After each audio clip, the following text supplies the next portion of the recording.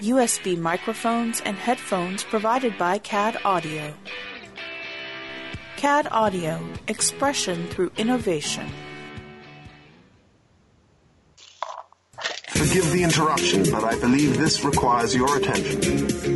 Meanwhile, at the above-ground underwater suborbital volcano lair... This is urgent. We need a response team. We're already putting together the best man. With all due respect, sir, so am I. I have a plan. That's a fake laugh. It's real! Mighty Marvel Geeks. That's what we call ourselves. Sort of like a team. Team? No. We're a chemical mixture that makes chaos. We're a time bomb. Well then, son, you've got a condition. Your show about all things Marvel with Mike, Kylan, and Eric. What a bunch of losers. I am Groot. That I did know. These people may be isolated, unbalanced even, but I believe with the right push, they can be exactly what we need. Suit up. I'm bringing the party to you. I have indeed been uploaded, sir. We're online and ready. And welcome to another edition of Mighty Marvel Geeks. It is Kylan, Eric, and Mike. And let's just say I apologize for not having an episode last week, or an issue last week. Let's just say Hydra struck. Yeah, Hydra struck. Okay, no, Microsoft struck. I'm going to put it that way. Microsoft struck and totally bricked my computer. And then we're delayed this week because of some Hydra agent named Matthew that came into the base. Sure, it wasn't some inhuman. I just know he was a blowhard and a pain in the ass. I mean, but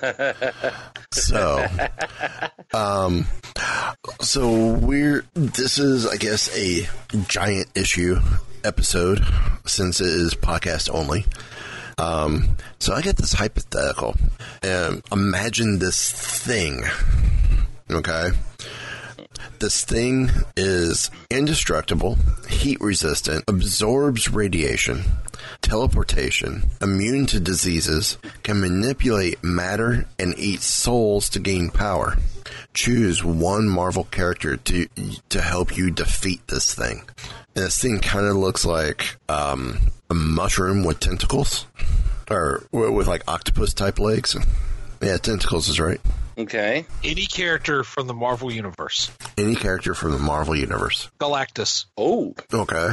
But remember, it's indestructible, heat resistant, absorbs radiation, teleportation, immune to diseases, can manipulate matter, and eat souls to gain power. Galactus. Okay. Kylan? There's two people I have in mind. Kylan, choose one. So I would say Doctor Strange. Okay. I went a different route because it didn't say anything about being immune to magnetism. I went Magneto. Really? So I'm sure it has some sort of metal in its system. Right. That Magneto could pull from. Manipulate that, and he's not as indestructible as everyone thinks it is. That was my thought. How that's a good choice. Yeah.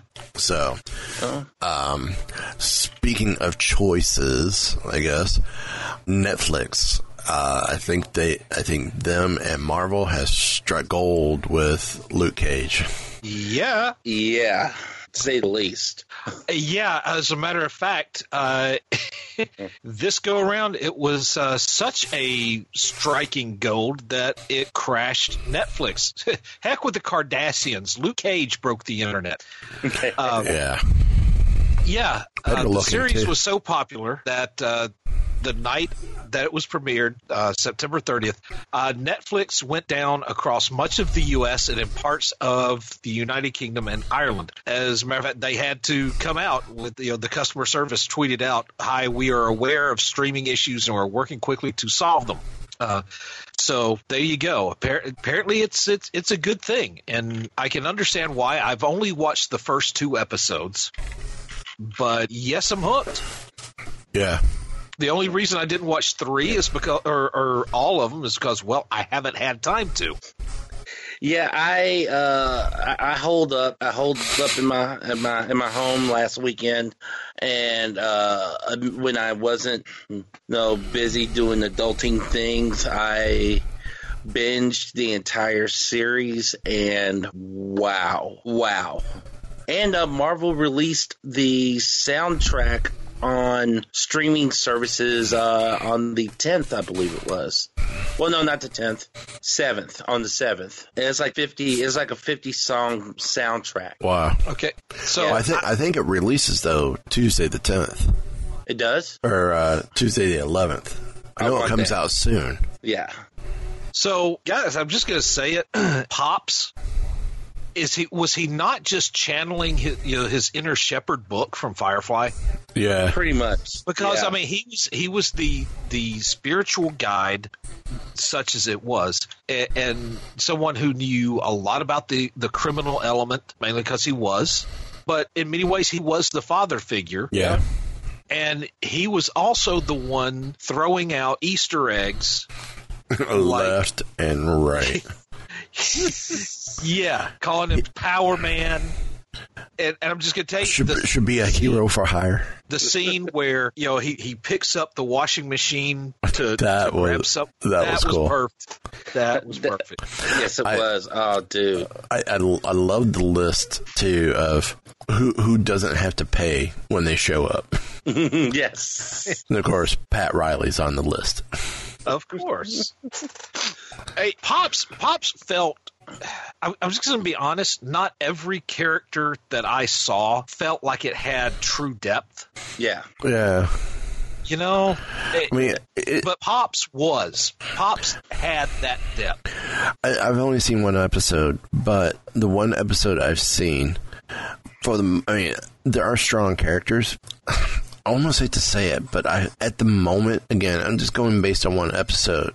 But the other episodes, you got a better sense in one episode of what the villains were like. And to me, it seems like the villains are lacking. Well, And again, I know I'm harsh for basing it on one episode, but you knew what the villains were like in Daredevil in one episode. Right.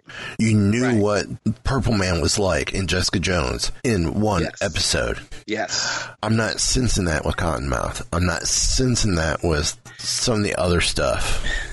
Well, see, the thing is, like, with the difference is that with in Daredevil, there wasn't a history with Wilson Fisk. Now, although there was a history with Purple Man and Jessica Jones, but in Luke Cage, there's a history there, but the history is so complicated, and I think that's what you pick up. Like you know that Cottonmouth is not a good. Don't call him Cottonmouth now. He hates that. He hates it.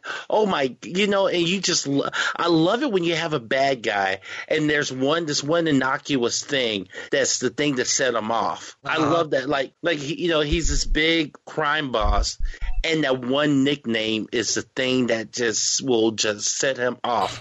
And so the thing is with Luke Cage, okay, that Pops, within 5 minutes of seeing him on screen, you get that sense that there's more to him. Yeah. But for some reason, I think the thing is, like, with a lot of the characters in Luke Cage, especially from that first episode, when it's not always a case of what you see is what you get. Because there was one character that I was convinced was crooked, and I had to get to the end of the series to be proven wrong. But I was convinced this one character was crooked, and they weren't. But see, I like that about a show, you know? I mean, not saying that there's something bad when you have a sense of who this person is from the first episode. That's good too, because that frees up for development in other ways in the series.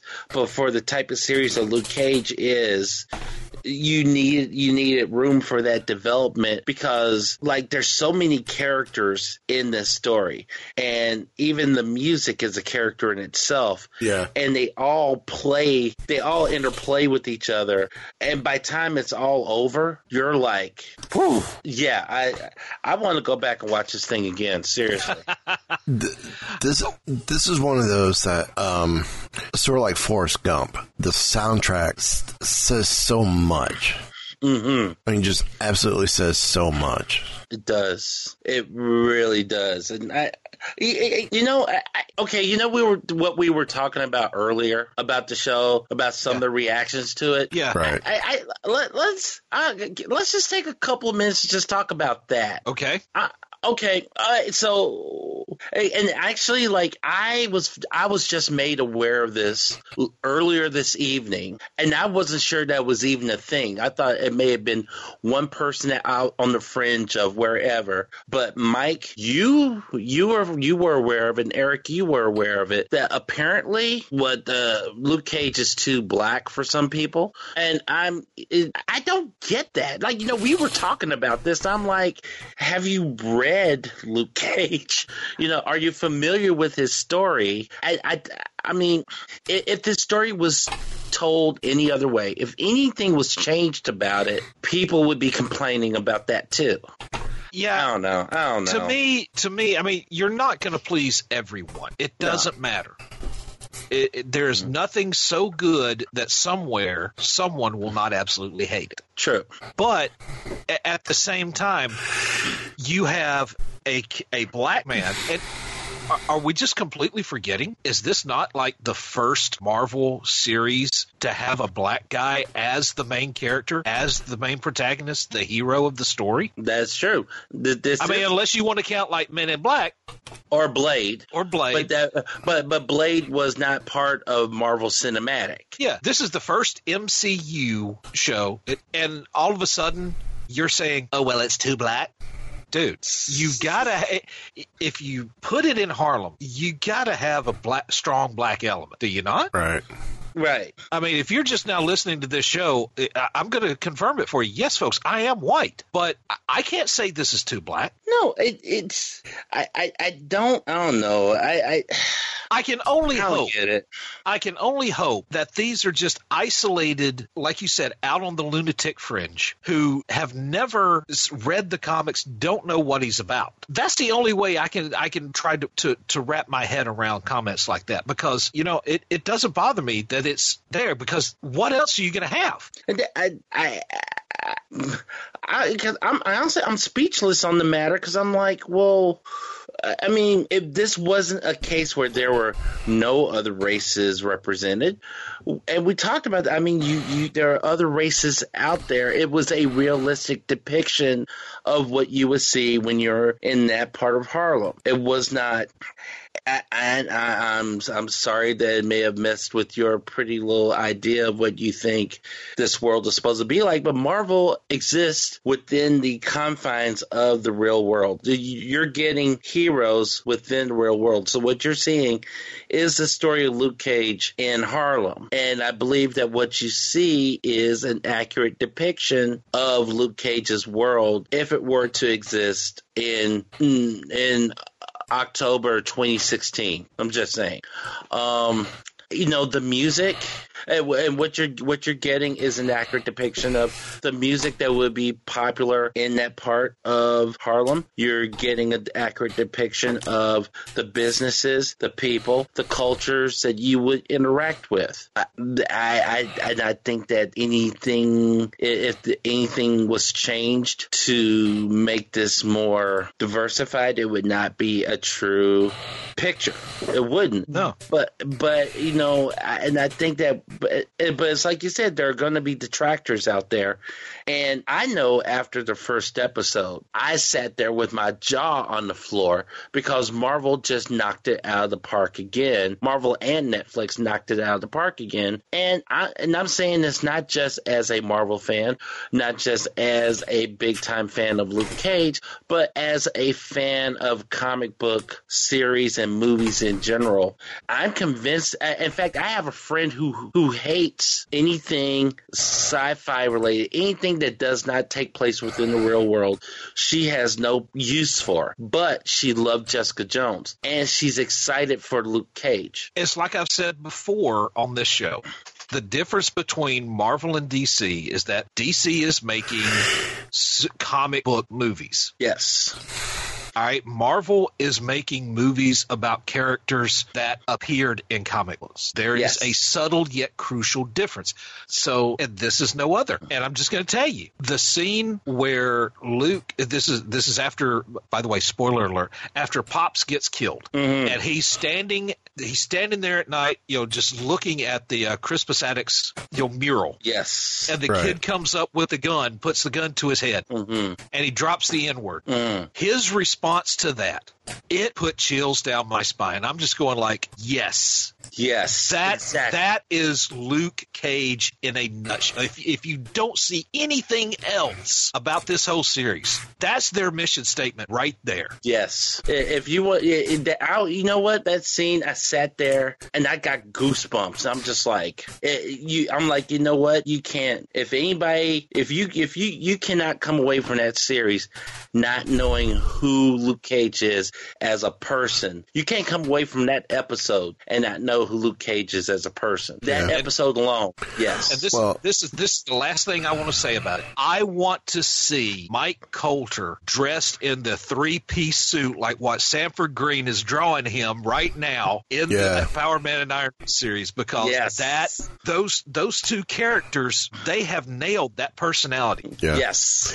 I gotta see that happen. Yes. And for those who are criticizing that Luke Cage is too black, I'm just going to quote WWE wrestler Enzo Amore.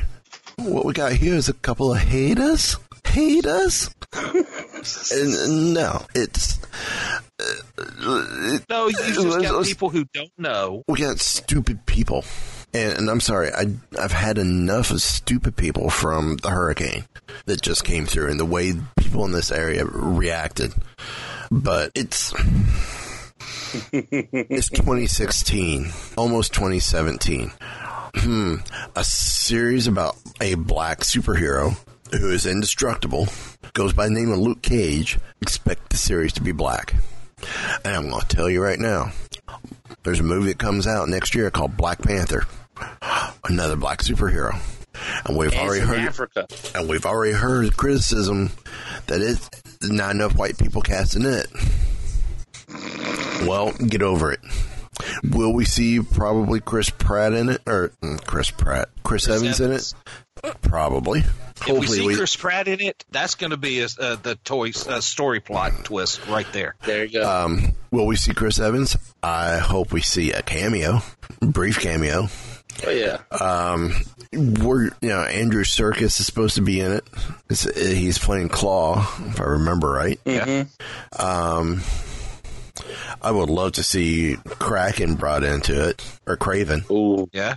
Ooh. But for the most part, it's going to be an all-black cast. This is. Deal with it. just deal. But Marvel did make another announcement, and Kylan probably changed his shorts after he heard this. So I'm going to let Kylan take it. Yes. So, along with everything coming up Marvel with the success of Luke Cage at not San Diego, at New York Comic-Con, they announced the release date for Iron Fist.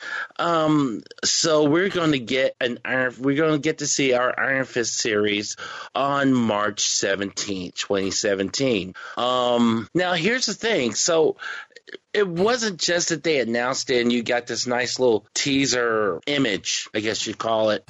No, we got an awesome video, awesome trailer. An awesome trailer. I was happy with the image on Thursday, and then I find out that we got a full-on teaser trailer, although this seemed a little bit more than a teaser trailer on Friday. I mean, you're getting Danny Rand in a business suit, sitting in a lotus position.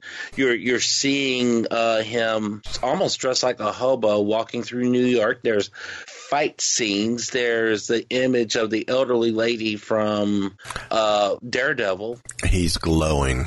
And he's glowing. I'm just going to say it right now. This movie, or this series, is not karate enough. It's too kung fu. All right? It's not karate enough.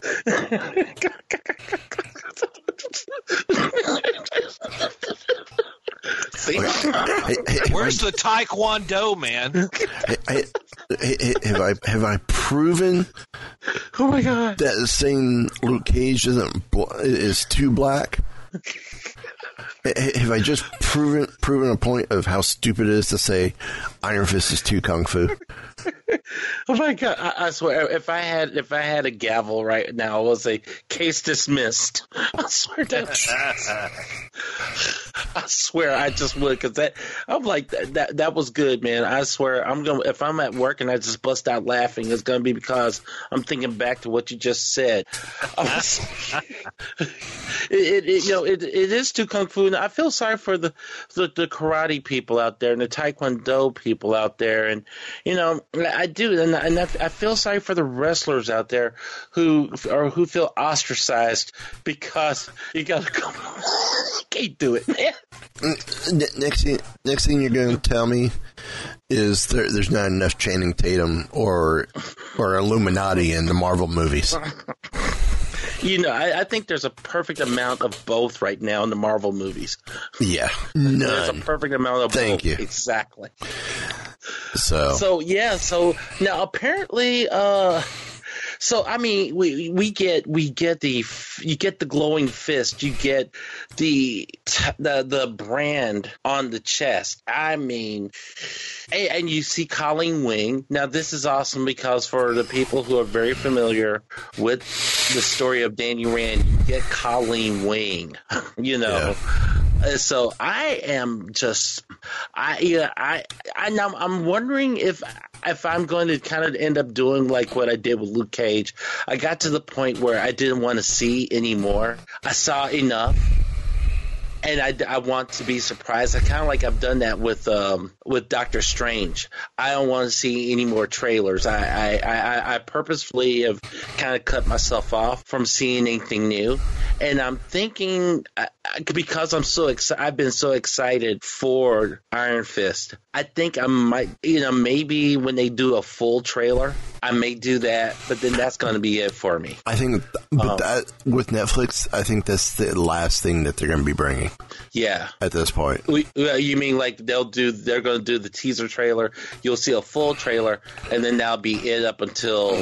Yeah, and I don't think we're going to see a full trailer till around Christmas or January-ish. Maybe, right. Yeah, so, right before it releases. Whereas on the 17th of March, which is St. Paddy's Day, I know many people will see that as a time to go out and, celebrate as you do. But are they trying to apply Danny Rand's Irish? Rand is an Irish name, isn't it? Kind of, sort of. Let's consult our genealogist.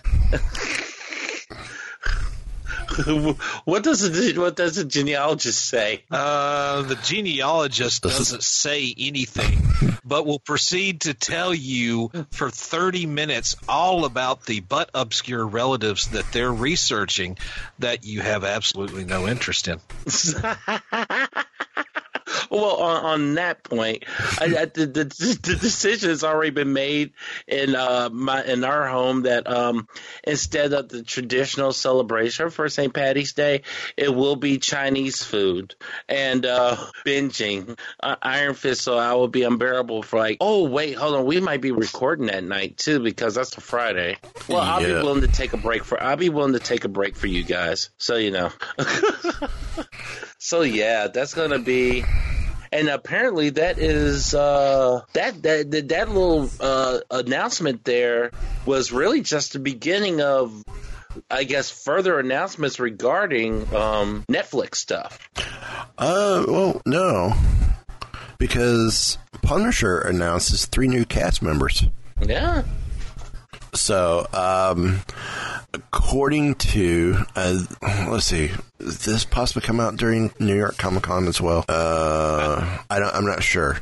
It's been announced that Ben Barnes joins the cast as Billy Russo, Frank Castle's best friend from his days in the Special Forces, and runs a successful private military corporation called Anvil. Okay. All right. Ebon Moss Bachrach will play Miko, a former NSA analyst whose secrets may be of great value to Frank Castle. And Amber Rose Riva joins Diana Medini, a highly trained, sophisticated Homeland Security agent who is vexed by the Punisher. Okay. So, showrunner and executive producer Steve Lightfoot says, I'm really excited about the cast we're assembling alongside Bernthal. I look forward to watching Ben, Ebon, and Amber embody these characters and breathe vivid life into the story we are crafting for this season of Marvel's The Punisher. Jeff Lieb says, we can't be more thrilled about the remarkable talent, and these are incredibly talented actors that we can't wait to see them bring these characters to life. So that's that for Punisher. And I can't wait for this either. But yet there's more Netflix news. Yeah, so we have a villain for the Netflix Defender series. And this was announced during the Marvel Netflix Iron Fist panel at New York Comic Con. Sigourney Weaver was announced to be the villain for the Defender series. Yay, Ripley's back. Wait, yeah.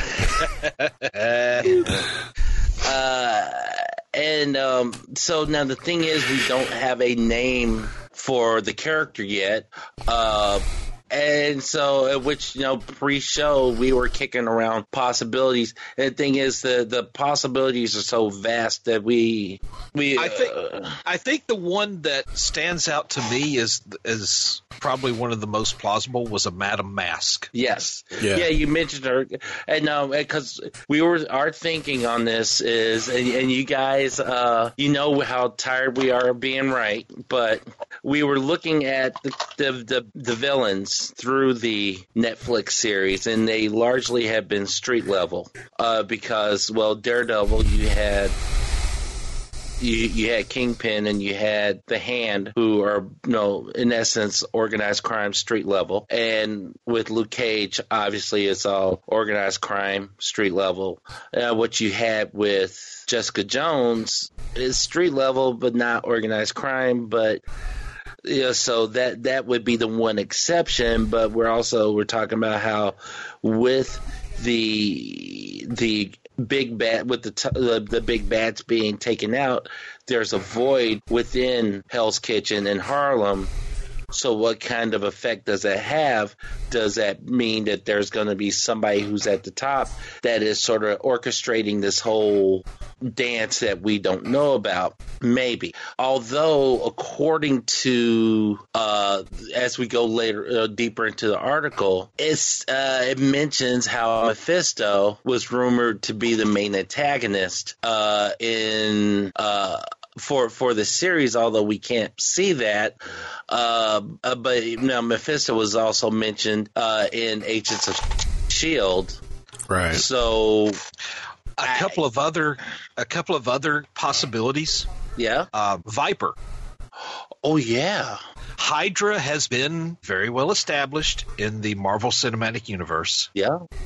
That is true. That could be a nice little tie-in as well. Now, I did have somebody mention Sin, who is the Red Skull's daughter.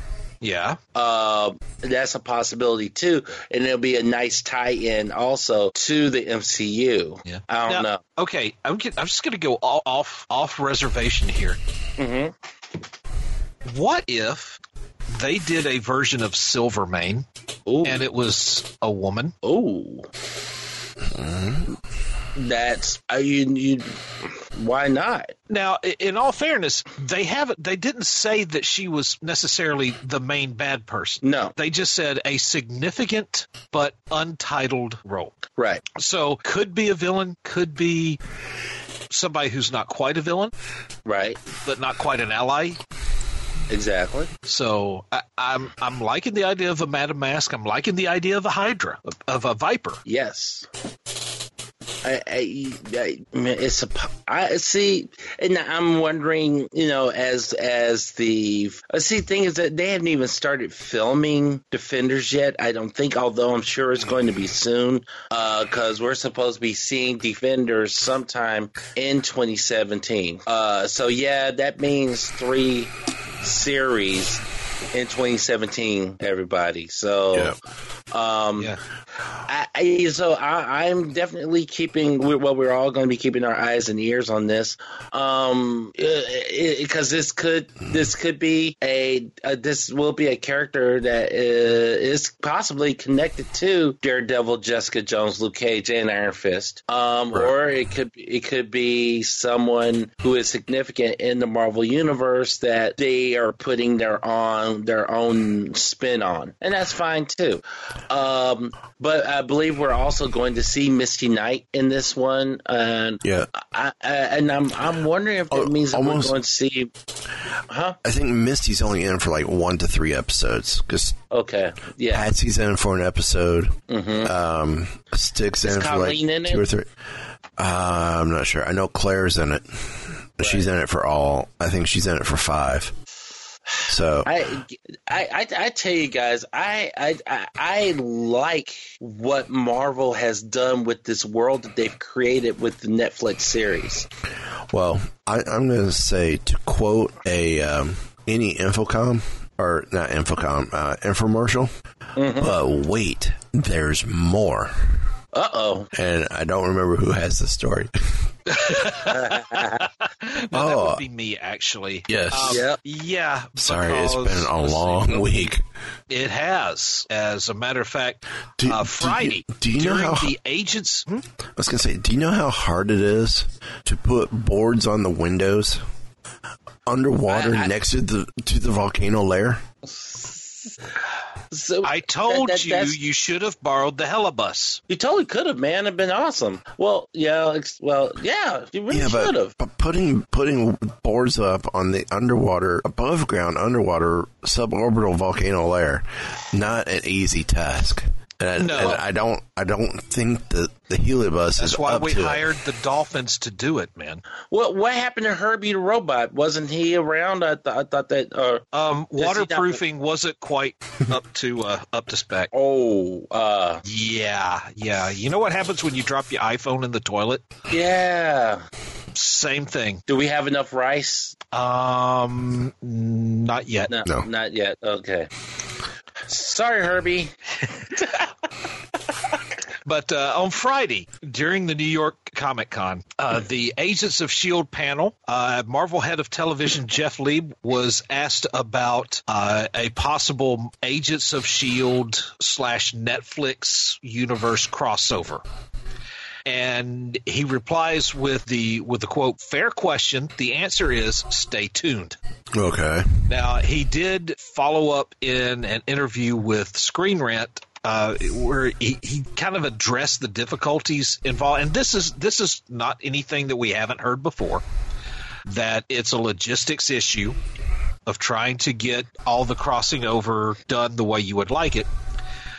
He said in this interview, quote, "The theater owners don't get to say, well, we don't want Spider-Man to be in Captain America. In that particular case, Sony and Marvel had to work that out so that could happen. But in the case of what we do, we have networks to consider, and that's a conversation for ABC and Netflix." So I don't see why not. That's telling me that there are conversations taking place. Right.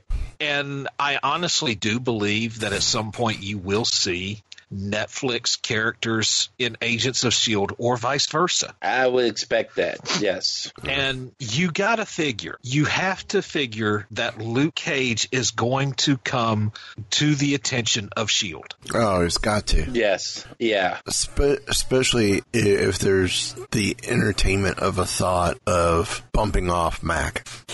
Oh. Saying but not saying. But speaking of S.H.I.E.L.D., we with the last episode, we seen who the new director is. Yes, we did. And he kind of calls himself an Inhuman. And part of the reason for that is because the people would be more accepting. I forgot what the actual phrasing was. It was a powered individual that the public could trust. Yes. Mm-hmm. Well, the new boss is Jeffrey Mace. Mm-hmm. That name sound familiar? Patriot. Who becomes the third Captain America. See, I thought I was being a freaking genius when I saw that he was Jeffrey. Yeah, I'm thinking, okay, Jeff Mace, yes, it's Patriot. Mm-hmm. And when he says the third Captain America in the comics, basically you have Steve Rogers, the first Captain America. He goes missing in World War II.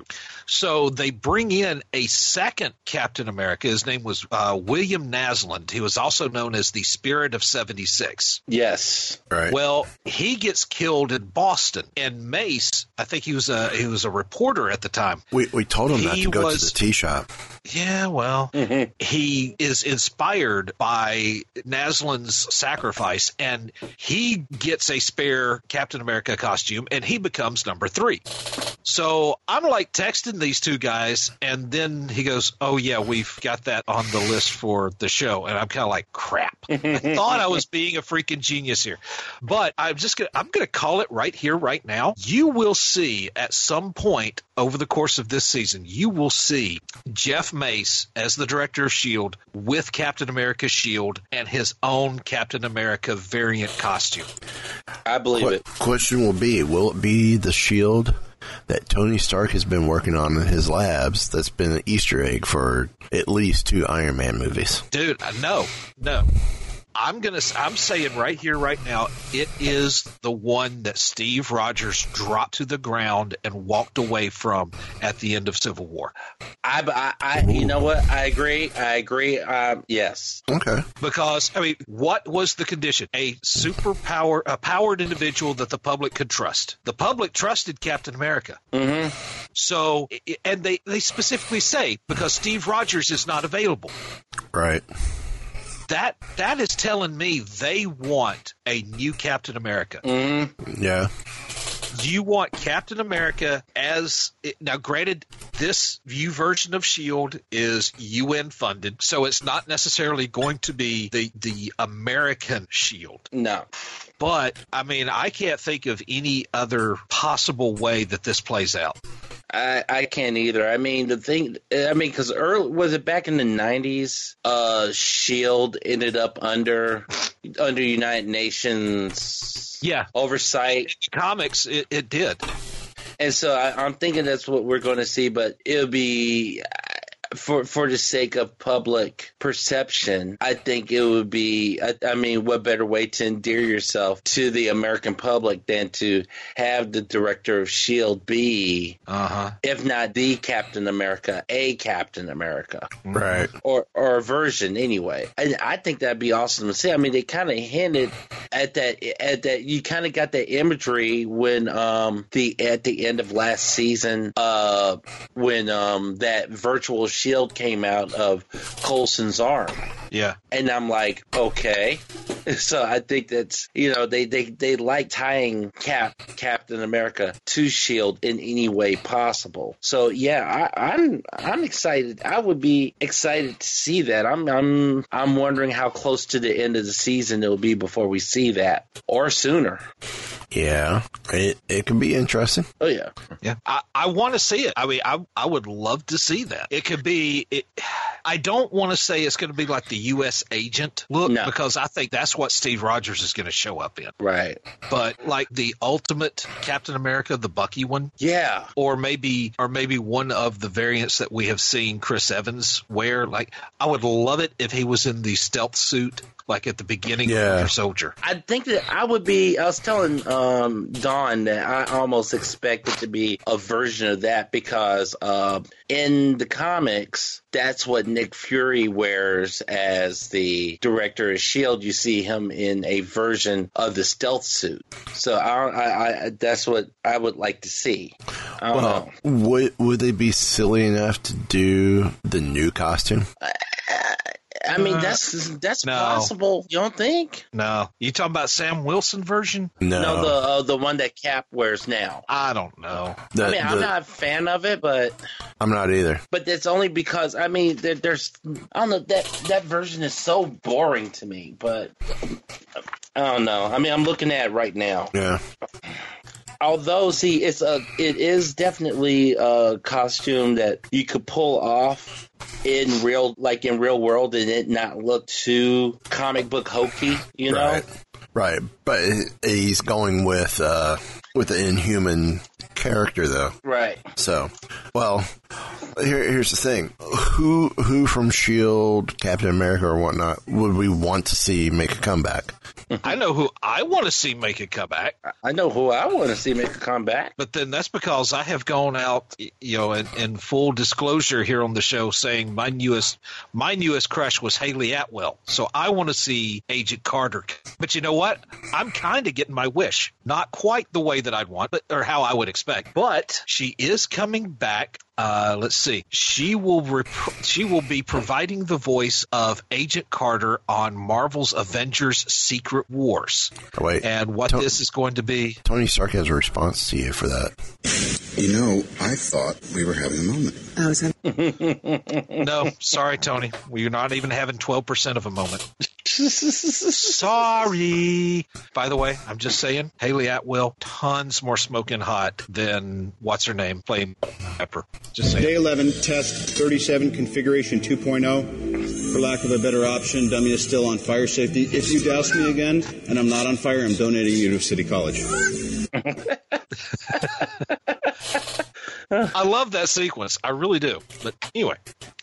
What we have is, let's see, originally titled Avengers Assemble, the animated Avengers series was renamed Avengers Ultron Revolution for Season 3. Right. And as revealed as Comic-Con International this summer, the upcoming 4th season of this series will be retitled Avengers Secret Wars. And it will also include fan favorite Marvel heroes like Black Panther, Ant-Man, and, of course, Agent Carter. I'll take an animated Agent Carter. Yeah? Yeah. Well, here's the other fun one. Not only is Marvel's Avengers being renamed for its 4th season, in which case, and I apologize for stepping on you for this, Marvel Avengers Secret Wars will be after Black Panther, Vision, Captain Marvel, and Ms. Marvel were introduced in Avengers Assemble. They will be joined by Wasp, Ant-Man, Jane Foster, Thor, to form the new Avengers when the original team disappears. Really? Yes. Oh, Jane Foster, Thor. All right. If you're Jason Aaron, Are you just not loving all this right about now? Seriously. He's taking your line. Freaking genius. And you know what? If he decides to come back on the show, I will dub him freaking genius extraordinaire. Well, that's not the only animated move Disney/Marvel is making. Marvel's Ultimate Spider-Man. For those who don't know, I will give you a little tip.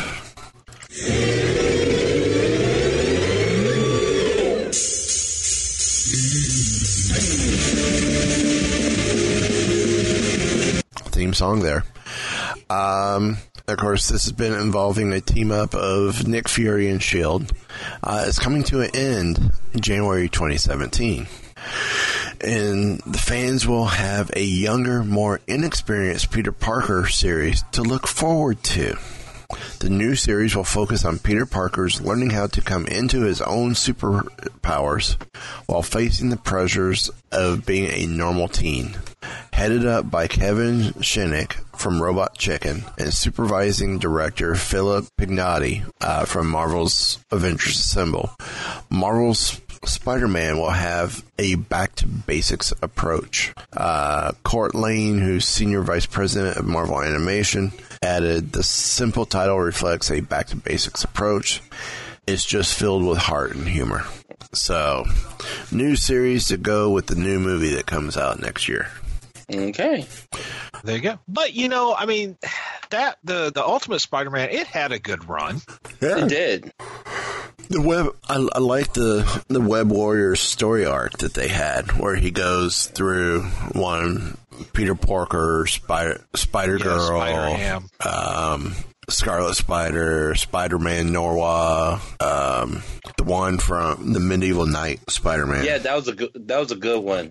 The whole thing, and then Miles Morales. There was the other one. Oh, I can't think of his name. But, I mean, like 6 or 7 different Spider-Mans or Spider folk help him fight the Goblin. Yes. So, I mean, it was pretty cool. Now, like I said, the current series ends in January with the 2-part finale, Graduation Day, which finds Peter Parker battling Doc Ock and the Sinister Six to save New York City. So, I'm just going to transition it this way. Saving. Can this next movie article actually save this particular franchise? Or is this me again? That's you again. That's you again. Yeah, you got the last two because it's Spidey. Okay. Well, briefly, it is official. The next Wolverine sequel will be titled Logan. And it's going to be based around Old Man Logan, possibly based on the story by Mark Millar and Stephen McNiven. The poster is kind of simple. It's Wolverine's hand, battle scarred, which doesn't make sense if he could heal, but it looks like he's got stitches on this one cut. And a child's hand is holding his hand. Could this potentially be X-23? It's possible. So, according to who's this quote from? They don't. It's X-23 is rumored to be in the movie. Of course, that's Logan's clone. Somebody gives us a quote of, in this flick, people will get hurt or killed when the S hits or falls on them. They will get just as hurt or just as killed when they get hit with something big and heavy, like, say, a car. Should anyone in our story have the misfortune to fall off a roof or out the window, they won't bounce. They die. Well, okay. Well, so I guess they're not talking about Speedball being in this movie then. No. So Logan will slice and dice his way into theaters March 3rd, 2017. Okay. So you'll have Logan on the 3rd. You'll have Iron Fist on the 17th. Right. Yep. Now, before we hit Picks of the Week, have you ever wondered why in the 80s there would be two different versions of a book.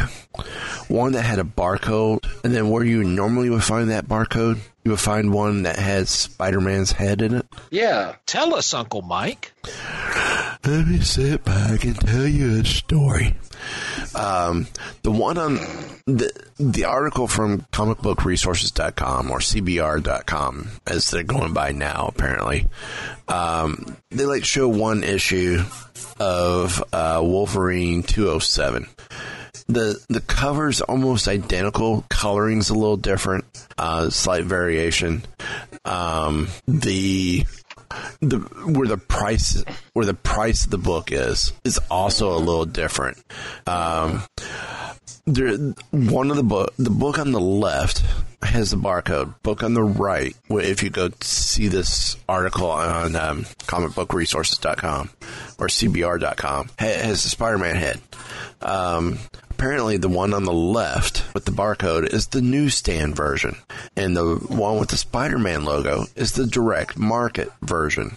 Okay. Why two versions? Well, for years, comic books were sold only on newsstands. Yeah, the spinner racks like you would find on the streets or in the convenience store. And the stores would return their unsold copies just the same way that they currently do unsold magazines. That way they get paid back. And they showed pictures of, well, at the time, there was no barcode or anything else. No corner boxes, no nothing. And it kind of stayed the same way through the 70s. But in 74, when UPC codes were officially introduced, this was a way for stores to keep track for easy sales. Okay. And so then Spidey head came in. And of course, there were slight changes with costume changes.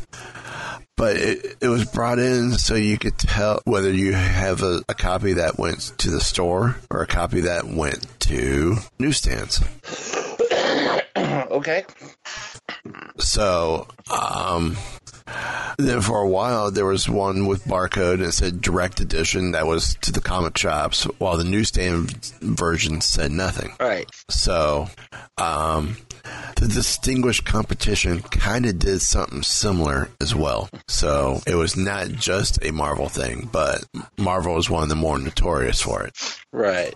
Well, I mean, it makes sense because when you think about the reason why, it's like newsstands, they could return what they didn't sell and get credit for it. Right. And so I get the wanting to keep things separate. Yeah. To be able to try. And quite frankly, that's an easy way to do it. Yep.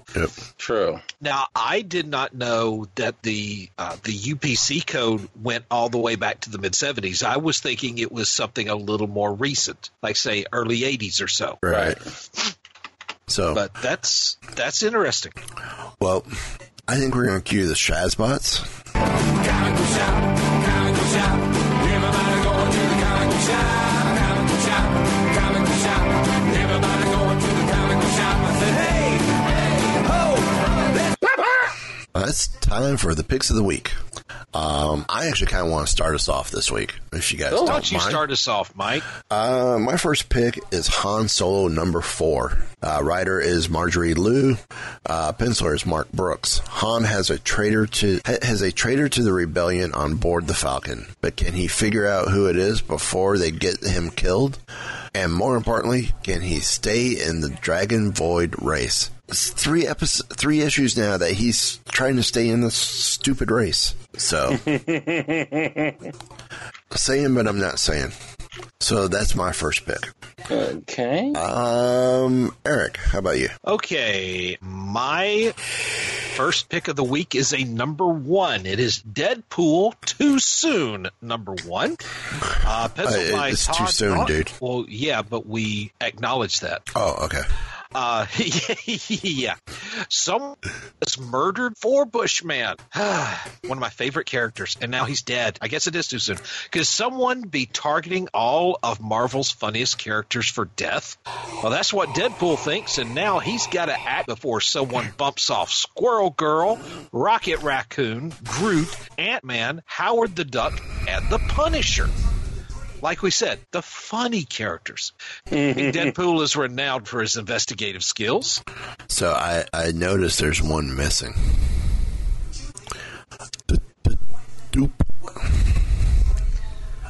Dupe. Maybe Deadpool just doesn't care about Dupe. All right. Or he's saving Dupe for last, and he's going to take care of him himself. All right. Kylan, your first pick.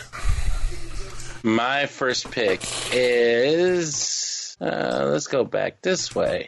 It is Daredevil, number 12. Writer is Charles Soule. The penciler and cover artist, Ron Garney. Dark art continues. Who is Muse? And what bloody scene will be his next masterpiece? Used to working alone, how will DD handle his new Inhuman partner on the case? Okay. Well, my second pick is Gwenpool, number 7. Head of MODOK starts now. MODOK has a new leader, and her name is Gwenpool. A few weeks ago, she wasn't even part of this universe. And now she's running a highly intricate mercenary organization. I think they met a few months ago.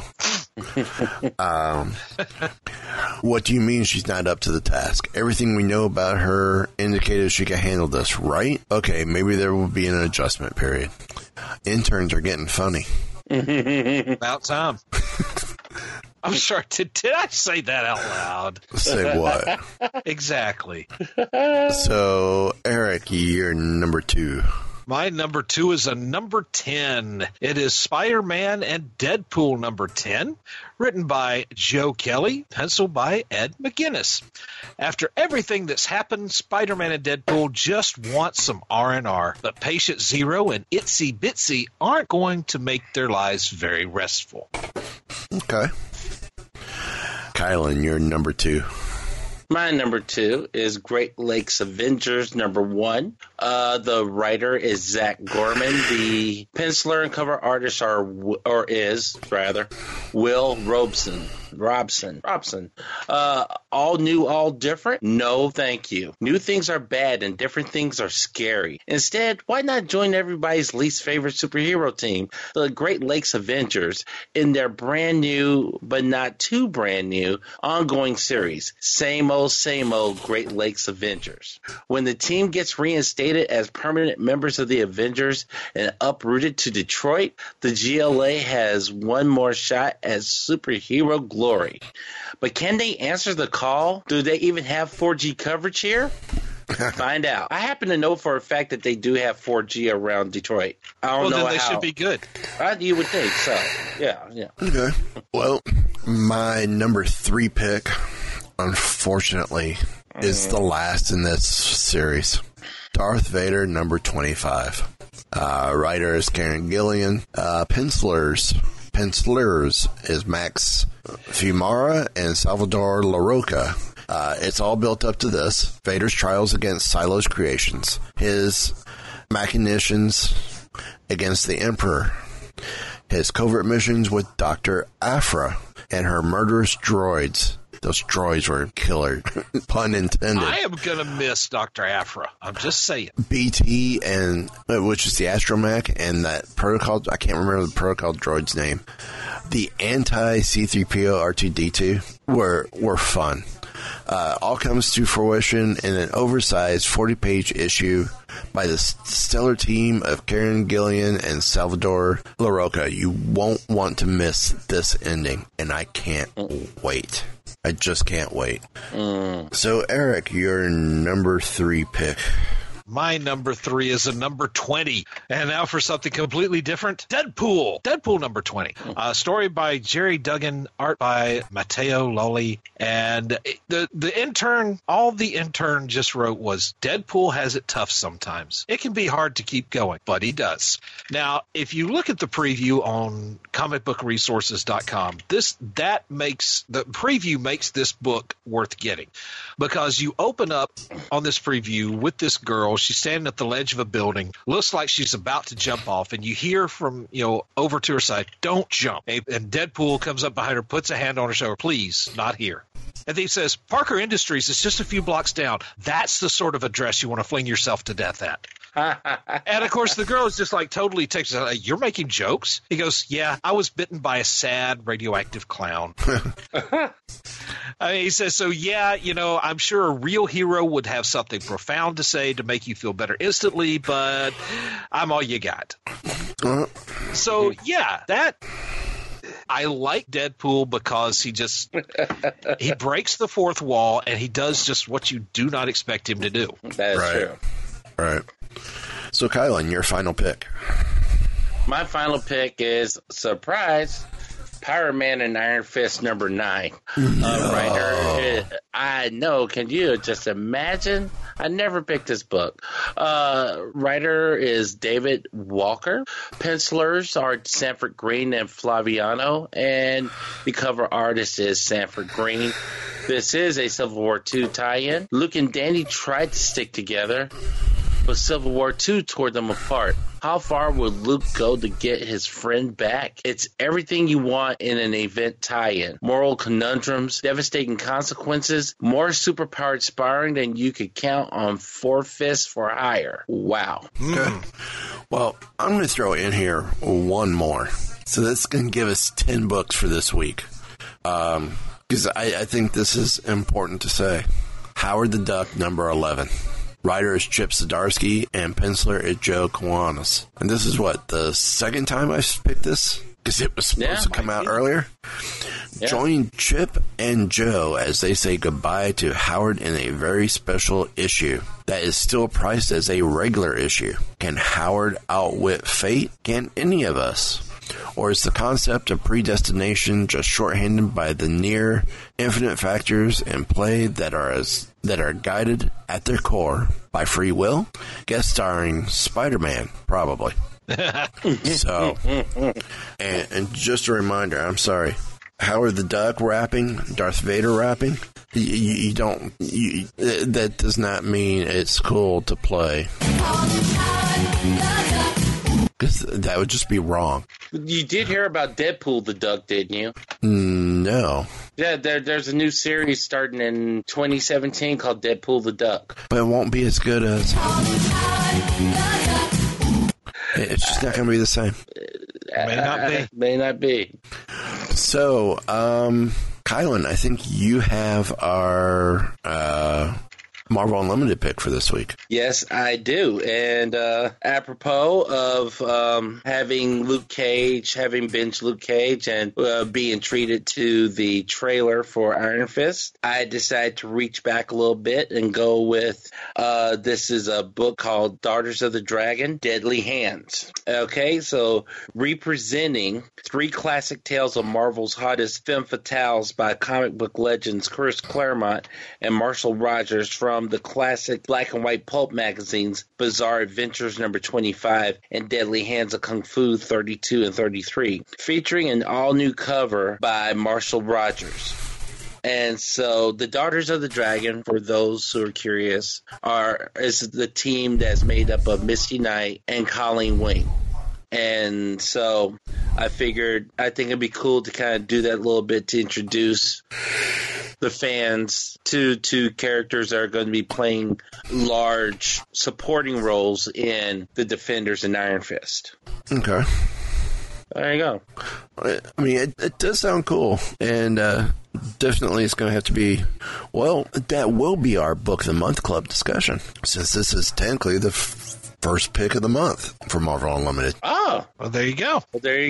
So everyone's going to have to jump on and enjoy the read, and we will discuss it next month. There you go. So, only because of time and everything else, we'll do last month's Book of the Month next week, hopefully. And but other than that, I'm going to say let's wrap it up. Any final thoughts? No. I'm glad Hydra Agent Matthew didn't hit you too hard. Oh, yeah, no. That for sure. He was just a bit breezy. Yeah, just breeze through. Yeah, yeah. So, on that note, Jarvis, if you would, please. All wrapped up here, sir. Will there be anything else? Nope, just time to go dark.